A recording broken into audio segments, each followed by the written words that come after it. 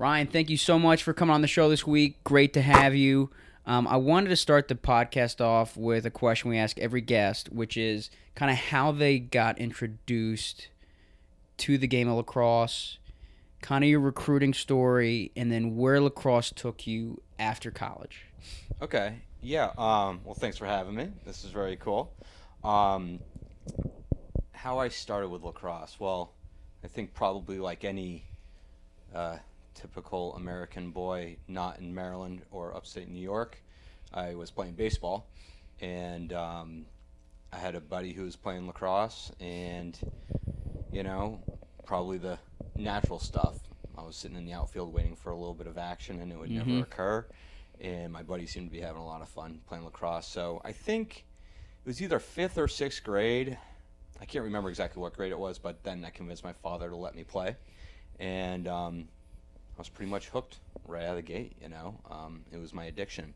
And, from that point, I was also a big ski racer. That was kind of where I grew up. Ski racing is... I was going to say, I've never even heard of ski racing. I mean, down here in Texas, skiing alone is right. unheard of. Right, exactly. Yeah, ski racing is in the Northeast where I'm from, New Hampshire. It's where Bodie Miller's from, and then there's Michaela Schifrin, who's now the best skier in the world. On the female side, she's from that area as well. And so, there's a rich history in ski racing. And so I did it for a while, and my sister was very good, and it's just kind of what you do up there. And I eventually quit the ski racing academy because I was so hooked on lacrosse. And even though my father was maybe a little depressed, he was psyched because his bank account got a lot bigger after that. Ski racing is not a cheap sport, and we're not a super rich family or anything. So I'm sure he was pretty psyched. And so then I kind of got going. And where I grew up is right near Dartmouth College, basically on Dartmouth College campus. And so for me personally, I was your typical lax rat junkie. I was a ball boy for the Dartmouth team. Growing up, I knew Timmy Nelson very well. He probably illegally threw me in a few practices when I was a youngster, and I'm sure you can't do that. But he's not coaching anymore, so it doesn't matter if they know.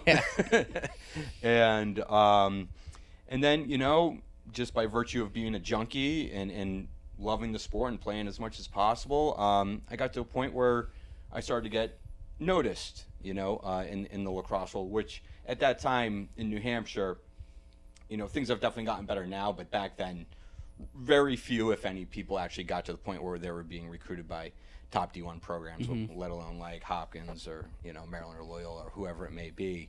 And so late into my high school career is when things started to change. Unlike now where there's recruiting tournaments left and right, when I was growing up, there was really probably 2 or 3 camps that you had an opportunity to make your mark at. And for me, it was top 205. Yep. I went there going into my junior year, and then the summer going into my senior year as well. And really, I hadn't been recruited by anybody at all prior to that. Being from New Hampshire, we didn't really have any ties or connections that would maybe lead us to a top coach or anything like that, And so it was really just a matter of proving yourself in the weekend that you had, and that was kind of it. There was no YouTube at the time. I don't even think we ever even sent in a VHS tape to any coaches. It was pretty simple.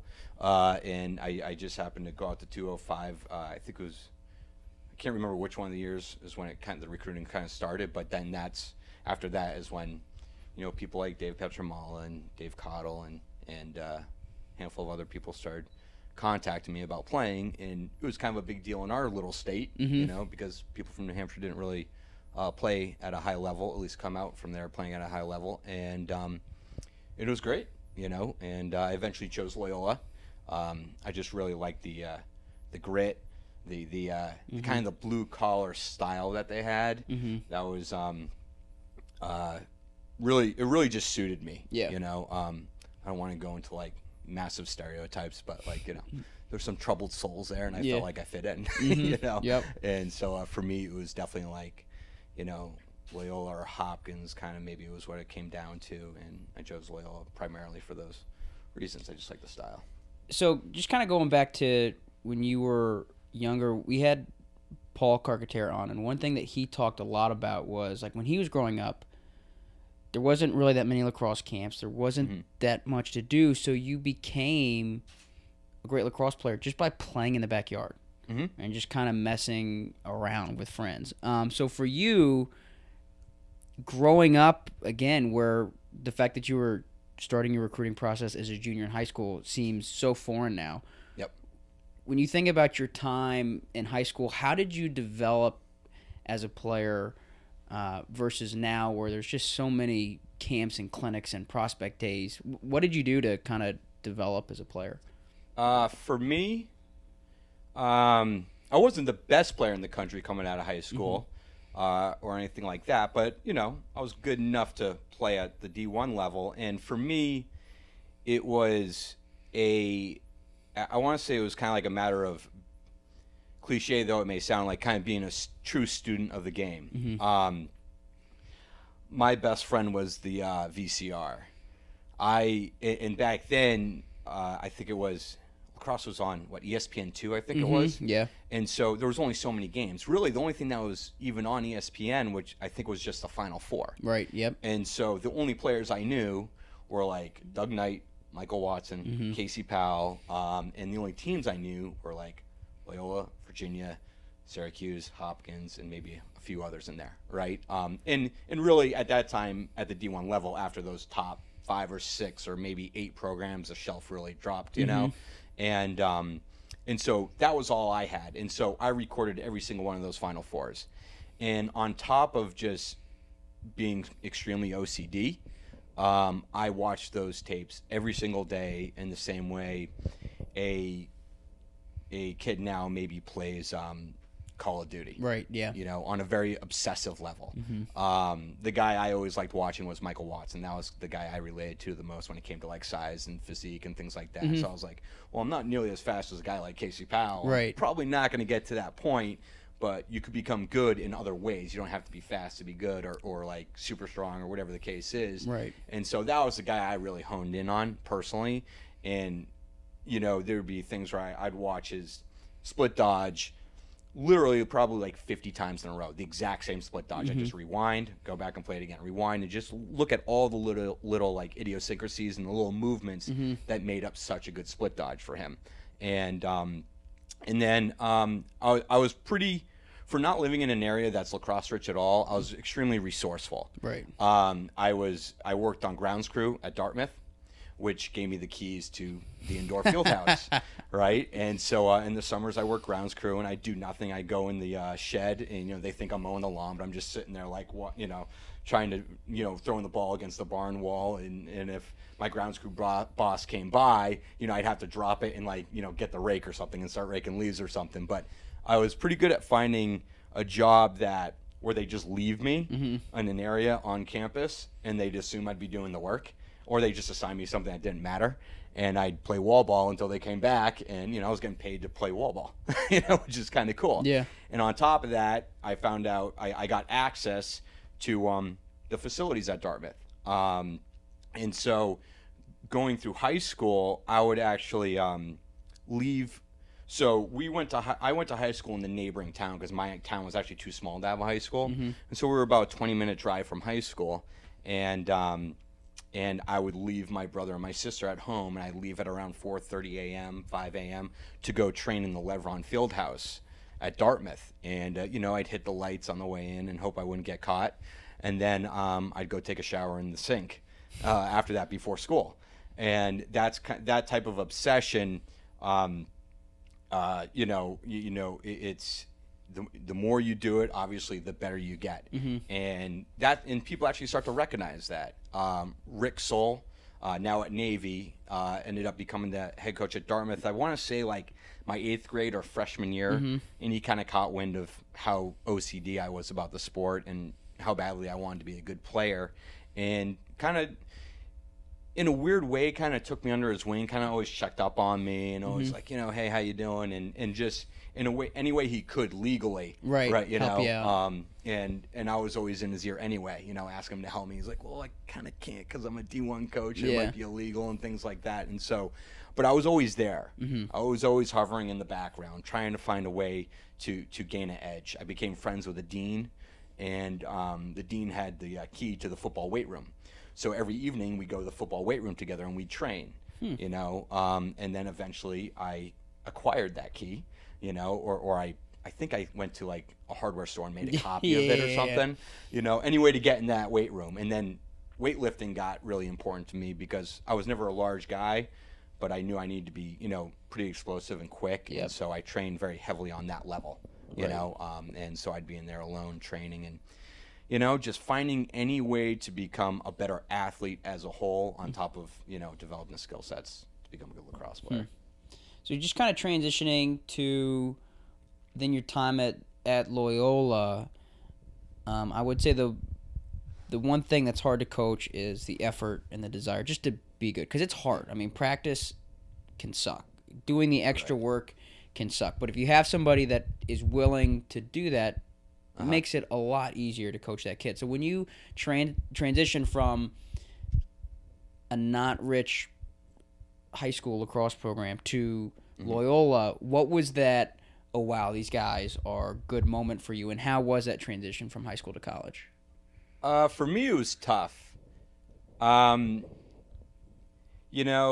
guess if like you want to talk about regrets, one of my biggest regrets is I just wasn't an academic student, and I just always had issues in the classroom, and so transitioning to college, playing wise for me was it was awesome. And in other ways, it was a struggle. Obviously, the speed of the game was a lot faster. Yeah. Right. That there's obvious issues with that. I think any high school player now or back then doesn't matter. When you go into the college level, you're playing at a much faster pace, so Yes. you got to be used to that. And for me in high school, I was a really quick kid, and so I could create a lot of space very easily. And when you create that space as an athlete, you have time to think. When you create that space at the college level, you don't have as much time to think as you used to, and you see a lot of guys who are really good in high school and they seem like really smart players in high school because maybe they can blow by the first guy in a dodge and then there's all this space before the slide comes. And so they appear a lot smarter than they maybe are on the field because that's time to think. And when you shorten that time frame, the ability to think becomes a lot harder. So that transition was definitely a struggle, but I closed the gap pretty quick there. I got pretty good at it pretty quick. For me, the biggest transition really was, once, after the first 2 or 3 weeks, I kind of got a feel for my role as a player at that level. And for me, the biggest problem was academics because I still had the exact same obsessive work ethic as a lacrosse player, and that meant kind of skipping class once in a while. Right, yeah. And things like that. And I'm not going to lie, like I enjoyed having a good time. I call it the trifecta. There's very few people who can party, play a sport very well, and do academics well. Yes. I did not have the trifecta. Yes. Yeah, you got to pick 2 out of the 3. Yeah, you usually need to pick 2 out of 3. There's a few unicorns out there who can do all 3, and you're like, wow, like you're an impressive person. I wasn't one of them. And so I picked one of the wrong 2.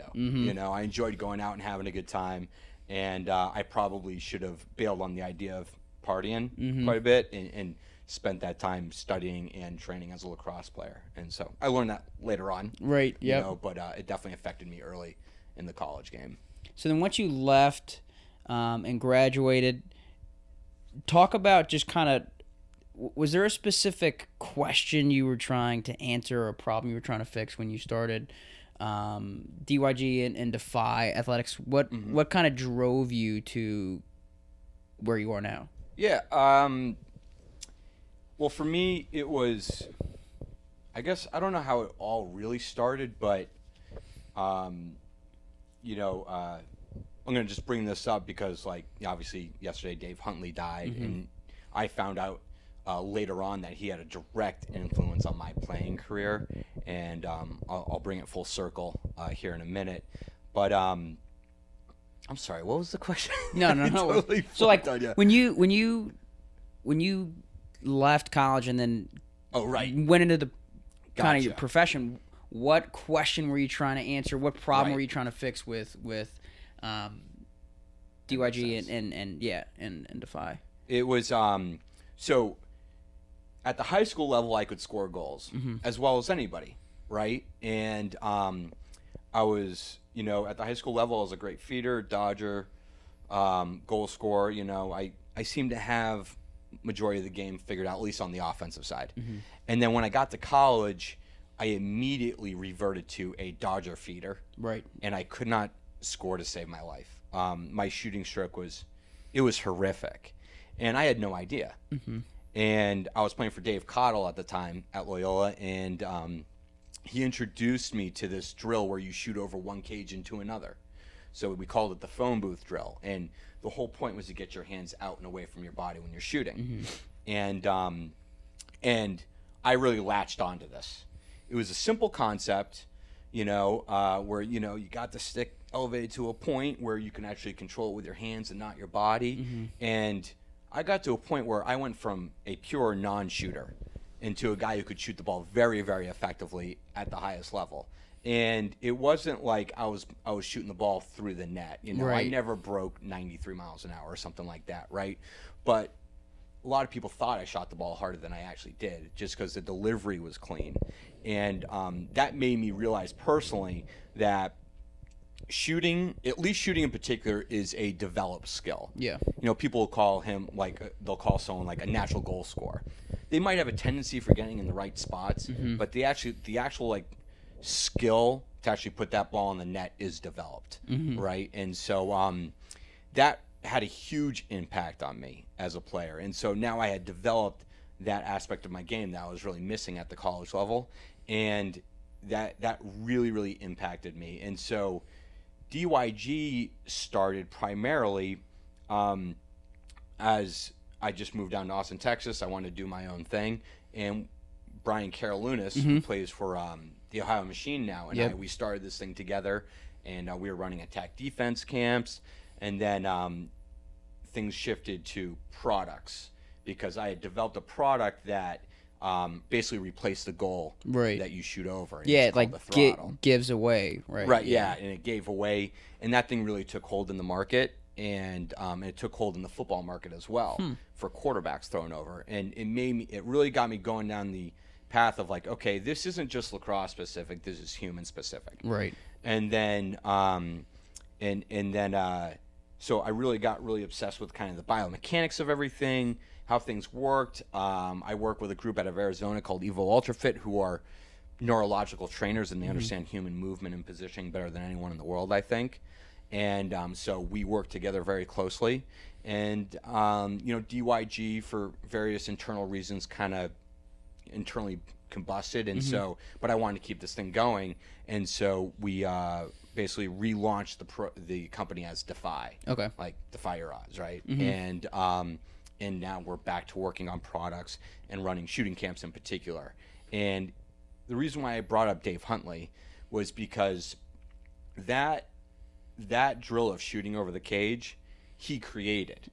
Apparently Dave Cottle, I brought him in years before I got there, and they were trying to fix a very good player from back in the day, a guy named Mark Fry, who was a two-time first-team All-American at Loyola, and he was a great athlete apparently, and ran like the wind, but couldn't shoot to save his life. And I remember him as a shooter. Right. Yeah. Right. And so that's another guy who apparently, at least according to Coach Huntley, developed that ability to shoot.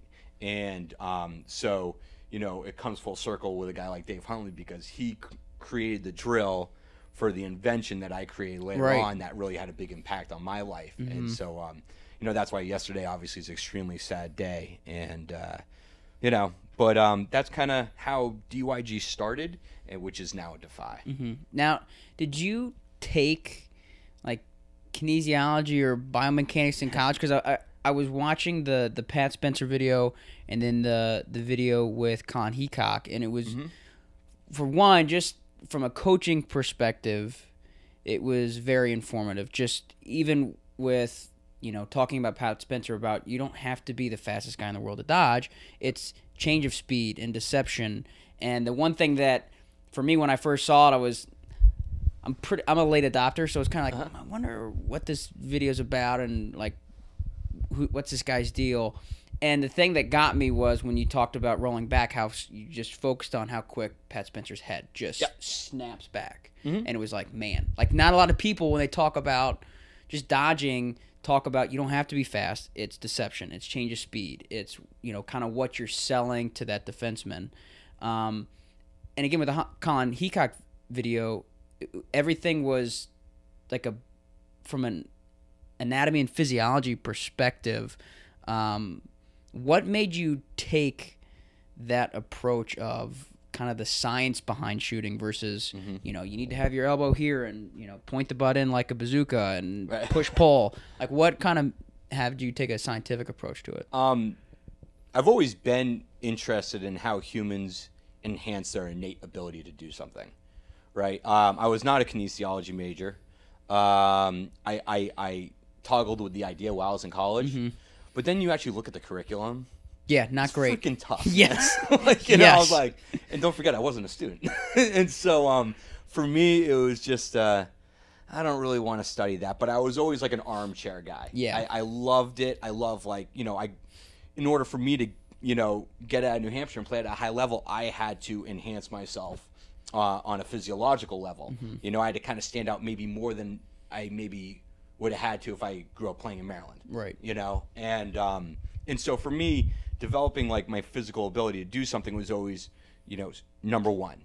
And so, I've read a bunch of books like The Essentials of Strength and Conditioning. I've read Mel Siff's Super Training, which is the most dense thing you'll ever read. And for a guy who doesn't like to read, it's pretty crazy that I even did that, And so if something piques my interest, I will dive in. Right. And so though I don't have a degree in it, and I'm definitely I don't have any doctorate level of understanding. The group I work with out of Arizona is where I learn a lot of this stuff, and they do have that understanding, and they do support what I try to teach. And the reason I take the approach is because I'm very much a selfish. What's the right word? Like it's a very selfish approach. Where most coaches talk about X's and O's, and they talk about game strategy and philosophy. For whatever reason, that stuff just does not interest me. That's probably why I don't coach. It's just strictly individual, selfish improvement. Right. And so that's where everything went. And really, when I watch a game, and I hear a lot of coaches talk about, oh, we should have ran this play or this strategy. When I watch a game, personally, I don't see a strategy as the problem. Usually I see like the individual as a problem. Like that play was working until that guy threw the ball too low. He stopped the rhythm of the ball moving around the horn or something like that. So I have a very strong inability to see things like plays break down as much as individuals break down, thus causing the play or the set or whatever it is you're trying to run from working. And so to me, that's been the important thing, at least from my perspective, in developing individual athletes on that level. So when you talk about something like, Pat Spencer snapping his head around, well, that if you go watch Casey Powell in college, anytime he does a roll dodge, that head is the first thing that turns, right? And don't forget, I grew up skiing. In order to do a helicopter on skis, you just look over your shoulder to turn. You don't have to whip your arms around. You don't have to turn. All you have to do is turn your head, and your body will follow.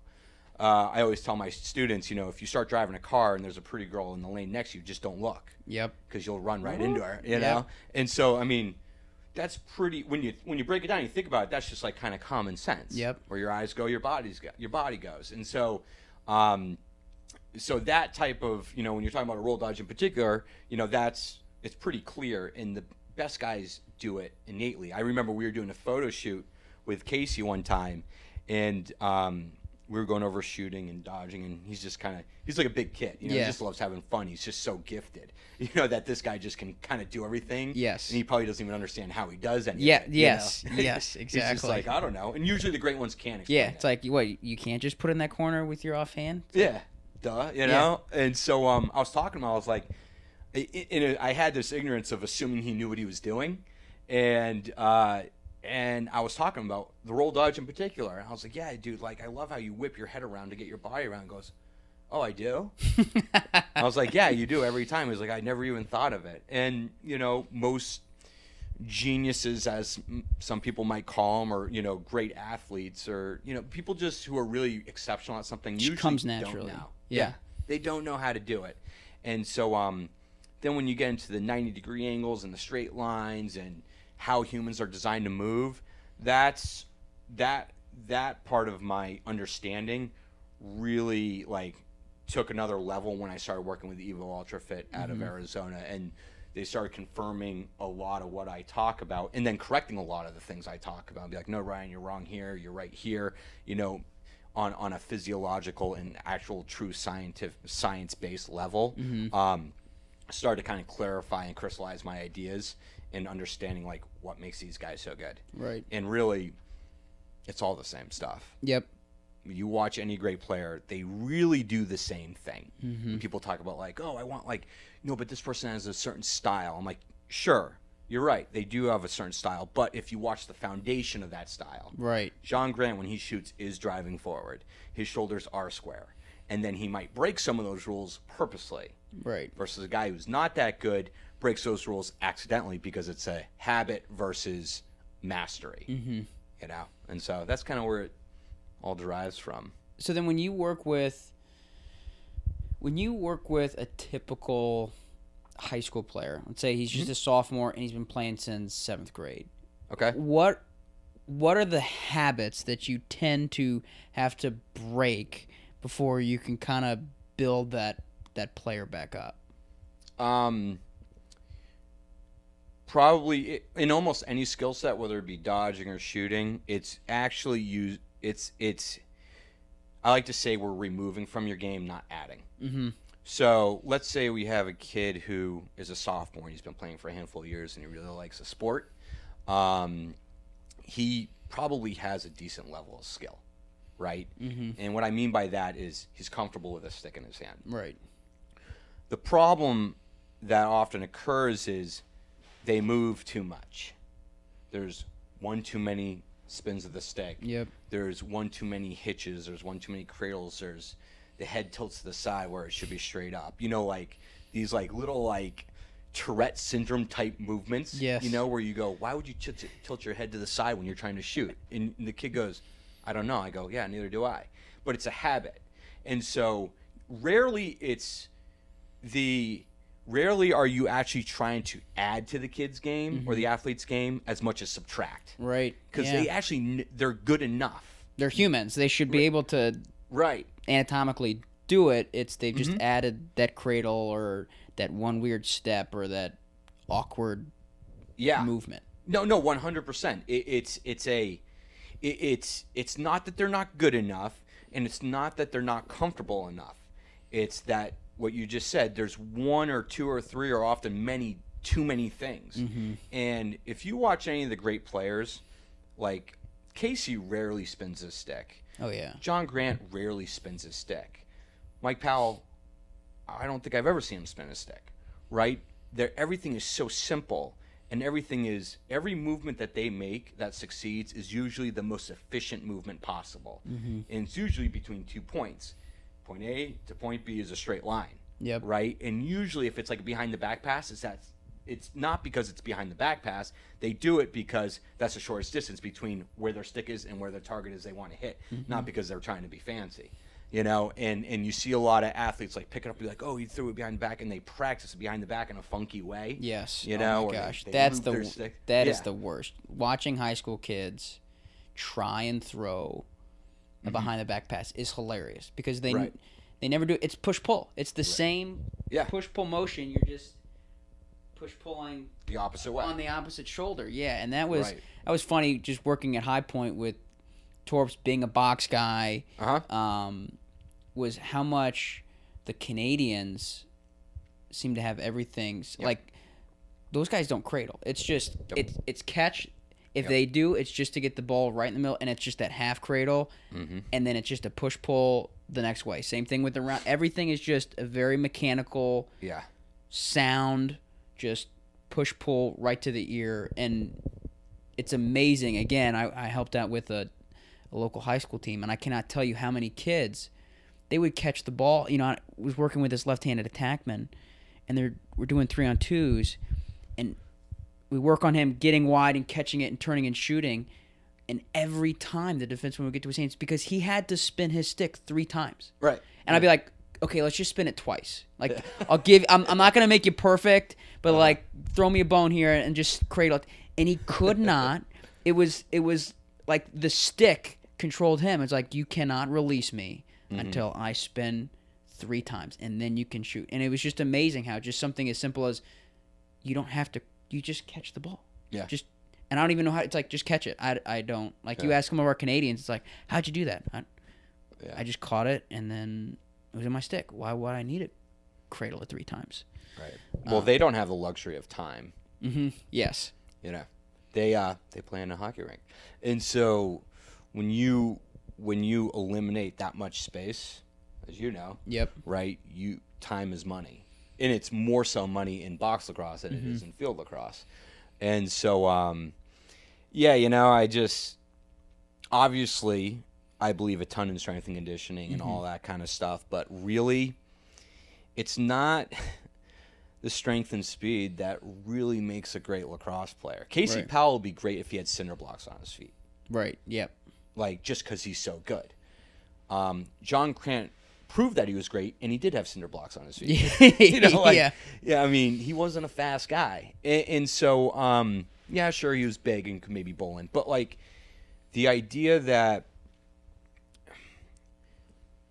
the reason why you, like, maybe lift weights or try to get faster is to support your sport, not to be your sport. Right. Yeah. Right? That's why you lift weights. That's why you condition. That's why you try to get faster, to support the skill that you're trying to be great at. And I see a lot of people end up competing in the weight room because they care about how much they bench. Right. Where, I don't know, when I was at Loyola and at Maryland, you know, the correlation between weight room and field play, there was none. Yeah. Some of the strongest guys on our team never saw the field, and some of the guys who avoid the weight room like crazy always saw the field. And we're, like, pound for pound the strongest on the field. We had a kid, when I played, could not bench. It was like a Kevin Durant. Couldn't bench 185 pounds. Right. But if you put a 210-pound attackman in front of him, he'd bench press that kid to the ground. Yeah, I mean, strength is relative. And so, so for me, proper human position can make up for what you call strength in the weight room. Right. If you're in the proper position, you are basically maximized biomechanically to generate force. And it doesn't matter if you're pushing weight or pushing a human around. And so, and I might be stepping a little outside my bounds here when it comes to, like, actually moving weight and creating force. But that's how I understand it, and how, you know, the guys I've worked with over in Arizona have explained it to me on some level. I think I'm right on some level there. And, but, you know, you watch box lacrosse, like you were saying, they are extremely efficient. Every movement matters. Yeah.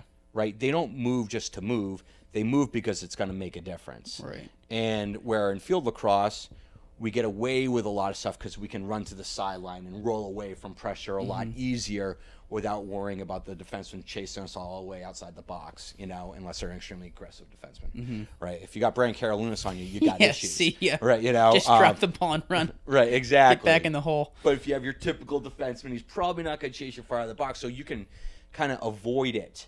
Whereas in box lacrosse, you're in a scrum. Yeah. And you have to make a move, and it has to be right, or else it's a turnover, right? And so that's why I think those guys have just done such a good job of infiltrating the field game, at least on the offensive end. Right. Because it's just so easy to expose. Yes. When you play. And that's why you're seeing this huge box movement in the U.S., which is a great thing. I just wish most people would, like, step it up even more.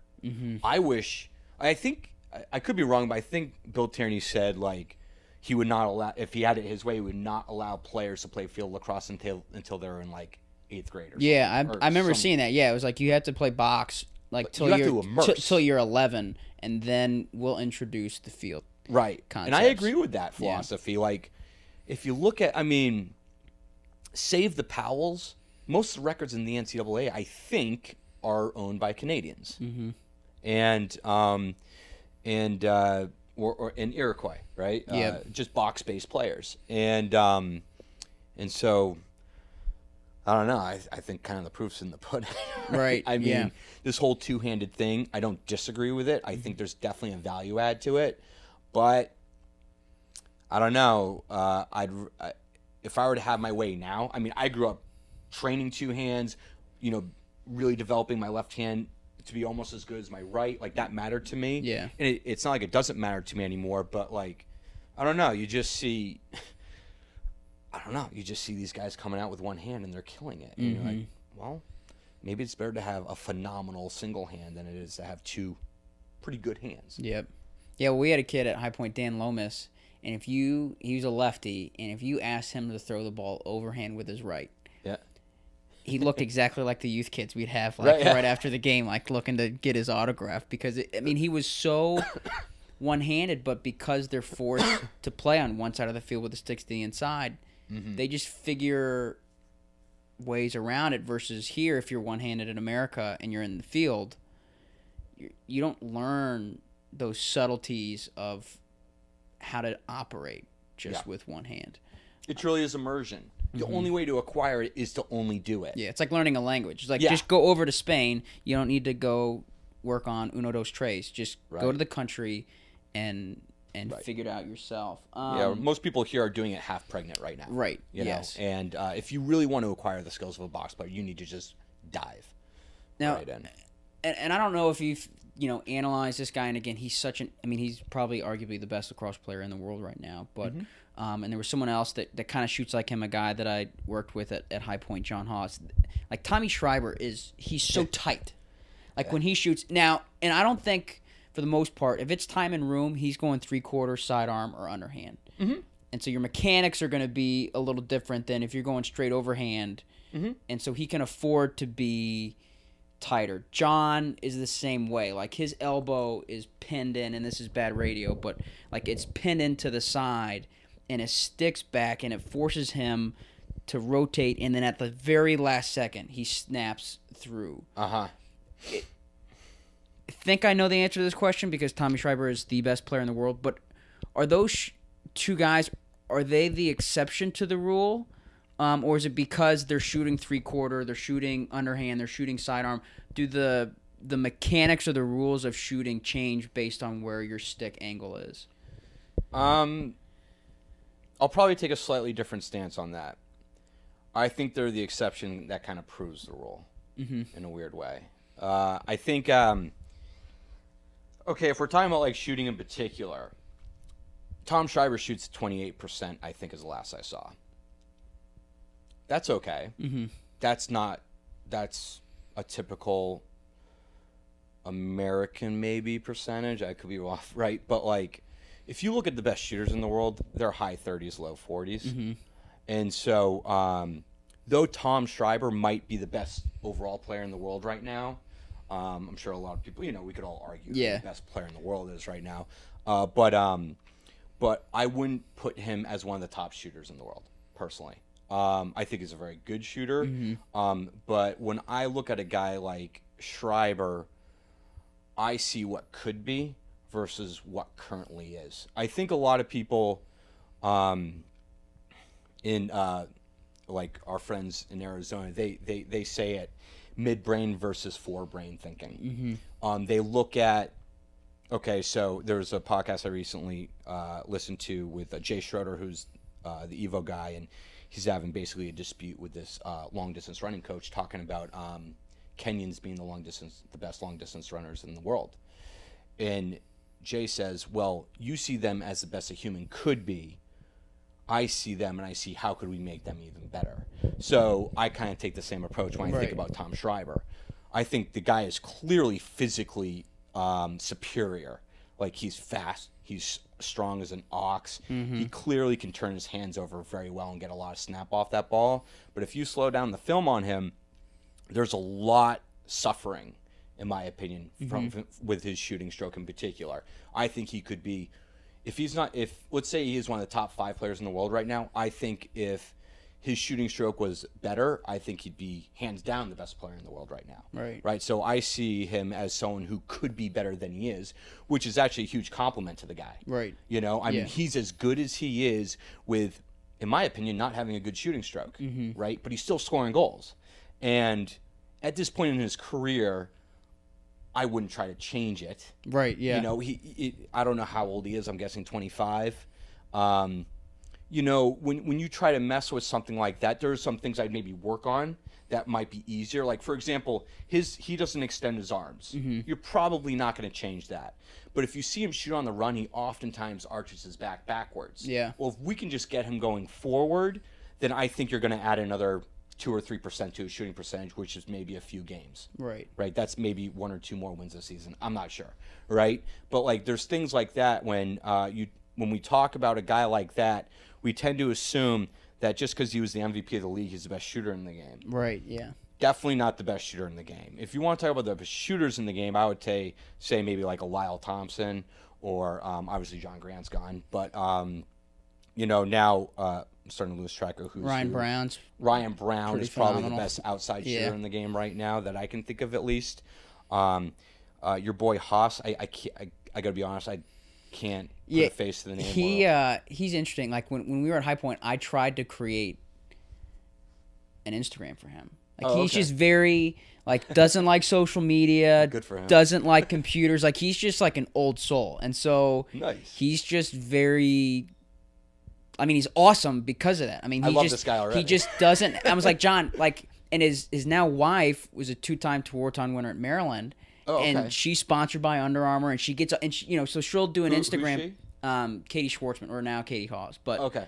you know, she'll post, you know, some workout bar with her working out like in Under Armour gear, and it's like, John, like you were first team All-American at Maryland, like Yeah. you have this Yeah. marketability, MLL All-Star. He's on the Team USA, you know, practice roster right now, but he's just so laid back. He's like, I don't want to do it. So, I mean, I tried to even look up John's highlights so I could send them to you before we recorded so that you could gotcha. look. There's nothing. Like, there's highlights of Maryland games where John scores a bunch of goals that you can, like, sift through, but there's no, like, John Hawes Really? highlights the same way that you'll have Tommy Schreiber, Dylan Malloy, or Ryan Brown. There's like nothing on him, and that's the way their entire family there is. But Is John across his career, or does he have another job? Or so he's an assistant coach at Penn State now. He was at Furman for 2 years, but so he doesn't have to have social media. yeah, as a well coach. that's what I mean. Yeah, and it really is. But his shooting style is very similar, and again, I'm trying to think. There's a couple times where John, even at Maryland, had time and room shots where he'd go overhand, but I want to say for the most part, especially in the MLL, you know, he's going 3/4 or he's going low to high. Yeah. And that's just kind of his shot. And again, he played back when you could have those used, so he's got a little bit of whip in his stick, and he can. And John rarely misses. Now he's a guy that doesn't. He's not going to kill you with speed, but he's just so accurate and so deceptive that he can. But he has that Tommy Schreiber motion, and I just didn't know again if that's the exception to the rule, or there's obviously still some fundamentals and some mechanics that they're following. But I would kind say of where they lie. to actually answer your question maybe even a little more clearly, because you did allude to the idea of like overhand versus these other and when I talk about shooting, I like to say there's 5 shots basically, just to simplify it for coaches and athletes. I say, and I do it in this priority, I go, the first priority for me is overhand, second priority is 3/4 arm, third priority is quarter arm, fourth priority is underhand, and then last priority is sidearm, right? And that's for more of angle reasons than anything else. I'm not. People think I'm only an overhand guy, which I'm not. Like I love underhand shooting. I think quarter arm. I think a great 3/4 arm shot is awesome. The problem lies in with those who can't choose. Right. So so you'll see a lot of athletes who think they're shooting overhand or are actually shooting 3/4. That's the issue. It's not that 3/4 is worse, because it's not worse. It's not that underhand's worse, because it's not worse. The problem lies in the habit, right? Meaning, I can only shoot sidearm. I can only shoot underhand. I can only shoot this way. Whereas if you watch the best players in the world, they can choose depending on the scenario in front of them. I'm going to go overhand with this. Or I'm going to go quarter arm. They can shoot from any spot. You watch Joe Walters. No one knows what kind of shooter he is. Right. He's overhand, 3/4 arm, sidearm. The guy's all over the place, right? But his delivery looks the same. The way he steps in the shot is the same. Everything is so clean. And so if you were to look at Tom Schreiber again, right? We'll circle back to him. You're right. There's rarely an overhand shot that you see.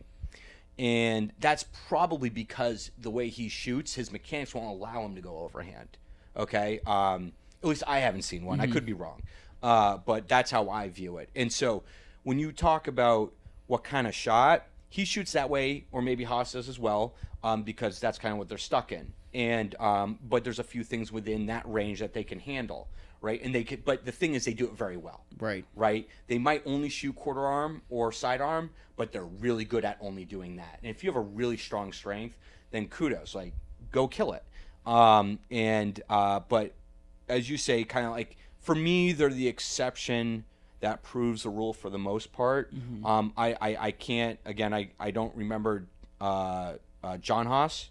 Right, but I know when you think of Schreiber, you think of big, strong, and fast. And when you have those types of physical attributes, you can get away with things easier than most people. But if you look at some of the principles, like Schreiber might not be great at maybe, I don't know, driving forward. I can't really think of his shot in particular all the way right now. But we know he's not great at getting his hands away from his body.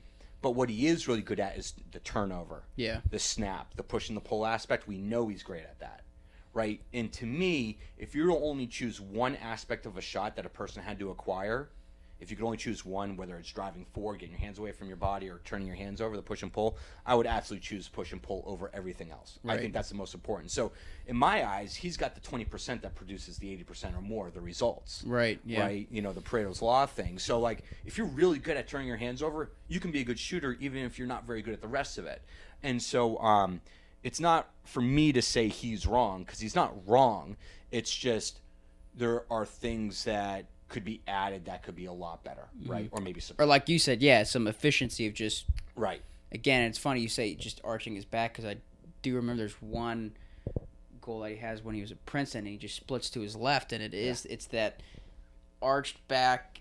And again, I mean, the ball. He's Charlie Browning it in the air. I mean, the ball's still stuck in the corner of that goal today. Yeah. But again, it's just something as subtle as that can just completely change a game and a season and a. Right, he might go from the 20s to the 30s when it comes to percentage-wise. Right. I don't know. And again, it's never to say you can't succeed. And it's not to say he's wrong. Yeah. Because he's not wrong. Clearly. Yeah. He succeeded. Yeah. But I don't know. I think you're going to be hard-pressed to find a typical lacrosse athlete who can do what he does and achieve it without having this kind of man strength that he has. Yep. But that's my opinion, right? So I told you I would take up 30 minutes of your time, and we can go longer. We are at the hour mark, so I will wrap up with two questions. One will actually be a real question. The second one is just kind of for fun. Yeah, cool.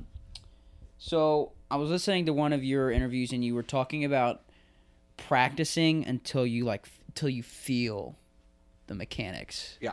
And that resonated with me because, again, you know, when I was at High Point, we would warm up the goalies, and every time, like the last shots, we would do these things called like Schreiber time, which we had to have our hands close and intentionally do it. And it was funny because I could feel when I got that snap off and that ball was going in. I could just feel it, and there was times where I could catch it and I would shoot it, and it just felt wrong. Gotcha. Is there like a 10,000 hour rule to that practicing till you feel the mechanics, or you know, when you talk to your students that come to these camps, how do you explain that? And is that more intrinsic, individual to individual? How do you kind of get to that point of feeling the proper mechanics? Right. When it comes to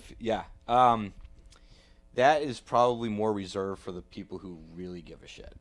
Right. You know, that is. You know, for me, it's more about trying to obsess over doing it correctly every time instead of doing it a lot of times incorrectly. Feeling is Okay, so like when I talk about feeling the mechanics, back to college when I was playing for Coach Cottle, every time we did individuals, he wouldn't have me shoot a lacrosse ball. I would sit there and I would swat the fly for an hour. That stinks. Yeah, it sucked. Right, but it completely changed my world as a shooter, and that we implement that into our camps now. And, you know, kids don't always like it, but at the end of the day, they walk away very psyched because I drive it home. Right. And for me, during that semester of not being allowed to shoot a ball, pretty much, I think it was about a full semester. Cottle would walk out every time without a bucket of balls, and I'm like, great, I'm just swinging out the air sucks, today. yeah.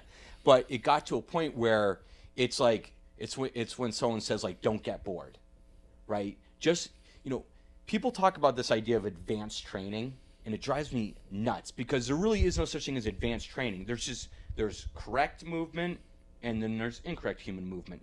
And you want to try to practice correct human movement as much as possible. Right. And it's not going to become incorrect down the road. What works for a young kid will work for an older person. Humans are designed to move in very specific ways. And there's ways to maximize human output if you can really hone in. Now, people get bored and they want to change up drills. Right. Because they're worried that the kid is going to get bored and they're not going to be interested anymore. Right. But if you're truly obsessed about getting better, you repeat the exact same thing every single day until your hands bleed. And for me, when you are repeating the exact same motion all the time, you start to notice the little movement patterns that you weren't good at earlier. Right. Whereas if you did not dive in, you would never notice like a little like hand turn, a little like shoulder hitch, right? You only start to notice those when you're deep into the process and you're like, oh, like my shoulder was just dropping a little bit when I was going through that shooting motion, and therefore now I'm starting to feel the mechanic, right? And when you start to feel the mechanics operate correctly or incorrectly, the beauty is you actually develop the answer to your problems. Right. You take a shot, you miss wide or whatever the case may be, and you felt your body incorrectly move. And you can actually pinpoint what exactly happened. Because frustration is derived from not understanding. Right, yeah. When a coach is yelling at a player, why'd you do it? The player's like, I don't know. There's just there's a communication gap there. There's a lack of understanding. Like, you know, it's like, why'd you cross the line? I don't know. The kid doesn't want to do anything wrong. The coach doesn't want the kid to do anything wrong. So what happened? Right? It's not a communication gap. There's no understanding of what happened and why. And if you can do that within yourself, right? And you can understand why you missed a shot or why you screwed up a dodge because you rolled your shoulders. If you know that, the next time you can go into that dodge understanding like, now I need to keep my back straight while I'm dodging. And this time when I roll, I need to turn my head first to make sure my body gets around and not my butt first, or whatever the case may be. And when you can start to get to a point where you're feeling those mechanics either work or not work, that's when things start to really improve, because every time you go into it, you're actually taking a step towards something better versus just trying to do it again. Right. Because we all know the definition of insanity is doing the same thing over and over again, expecting a different result. That's the case with most people. They go out and they shoot and they practice, they just shoot. But their shooting percentage doesn't go up, you know, yada, yada, yada. It's like, well, I shoot all the time, coach. Yeah. I mean, we had kids in college do that who were obsessive shooters all the time on their free time, but they couldn't score goals. Why is that? Because they're not taking the time to step back and understand what makes a human good at whatever skill they're trying to acquire. Right. You know? So that's what I mean by feeling, at least. So you're in attack minute X. Yeah. There's 30 seconds left in the game. Man up. Okay. You have a righty shooter on the wing, a righty shooter up top, a lefty shooter on the wing, lefty shooter up top. Who are your four guys Of all time? of all time? Okay. Anybody? Okay. Anywhere. Okay, so four shooters. I would go lower right would be Mike Powell. I would say Ryan Brown, but Gary Gait was a righty, right? Or was he a lefty? We'd have to look that up. If Gary Gait was a righty, Well, Ryan Brown, it's whatever, because he can go either way. that's true. You can. I don't even know what hand that guy is. Well, I know he is a righty, at least first. So I go Mike Powell on the right side, lower right side, because I've never seen anyone do an elevator shot quite like him. Yes. And then I would probably go Gary Gait, top right. And then to my left, I would go John Grant Jr. and then Joe Walters. It's probably because I don't think, if I remember correctly, John Grant Jr. doesn't shoot the ball that hard, so he's better in tight. Yep. and Walters is just an absolute snipe. Yeah, and you watch him shoot the ball. He's ridiculous. It's so nice. And he's a guy too that his ability to improve after his years in the NLL. Like his first year in the NLL was terrible. Right. But it should have been, because it's like learning a new language. It's like I kind of know.